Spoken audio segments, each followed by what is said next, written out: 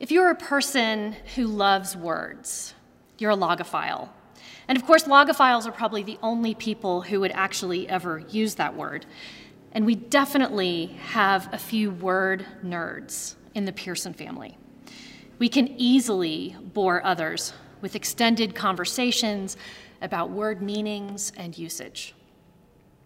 So one area that's always fascinated me is how many foreign words we have fully integrated into the English language. Everyday words like faux pas or doppelganger or a cappella. So we took notice in our house when it was reported that on October 2nd of this year, that the Merriam-Webster Dictionary's website had a 30,500% increase, 30,500% increase in searches for the word Schadenfreude.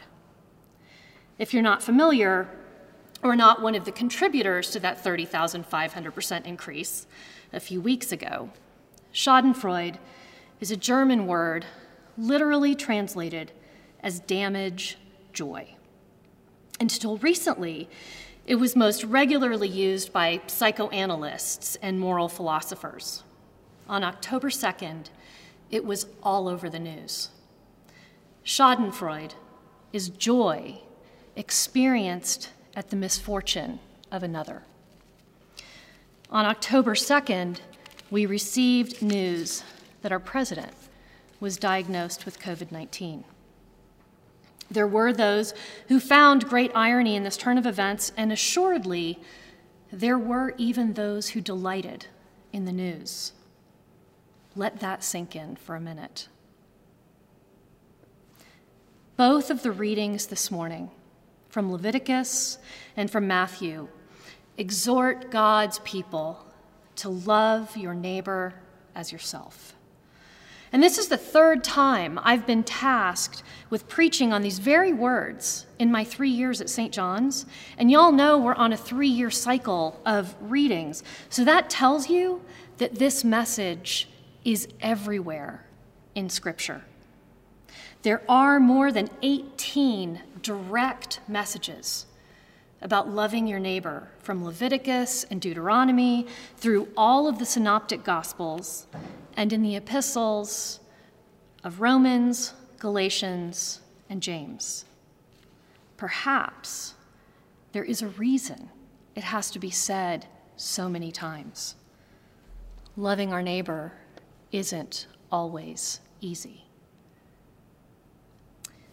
We are a week and a half away from an historic election in our country. So much is in turmoil: our economy, our social order, our very health. November 3rd will be a moment in which we each have a chance to decide how we will love our neighbor on that day and in the days following.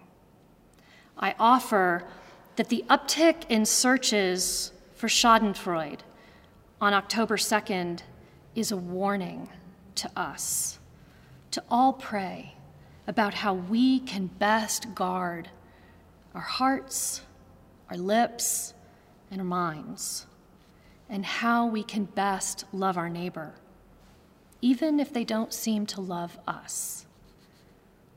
My friends, the commandment is not to love only those who love us, nor is it to only love the neighbors we find lovable. Loving doesn't mean agreeing. Loving does mean not finding joy in the misfortune of our neighbor. Matthew's Jesus answers the Pharisee, a lawyer, about which is the greatest commandment in the law by saying, "You shall love the Lord your God with all your heart and with all your soul and with all your mind. This is the greatest and first commandment. And the second is like it. You shall love your neighbor as yourself." All your heart, all your soul, all your mind. When we commit all of ourselves to loving the Lord our God with everything we are and everything we have, loving our neighbor will flow out of that. When all we have is focused on loving God, there is no space for finding joy in another's misfortune.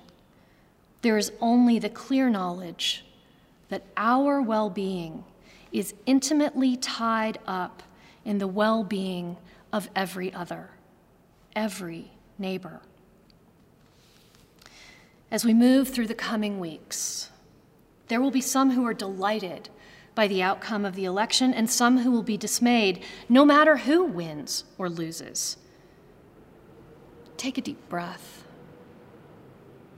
That neighbor you are struggling to tolerate, let God love them through you, focusing all your heart, mind, and soul on your love of God. Everything flows from that. Be well, my friends. I miss you.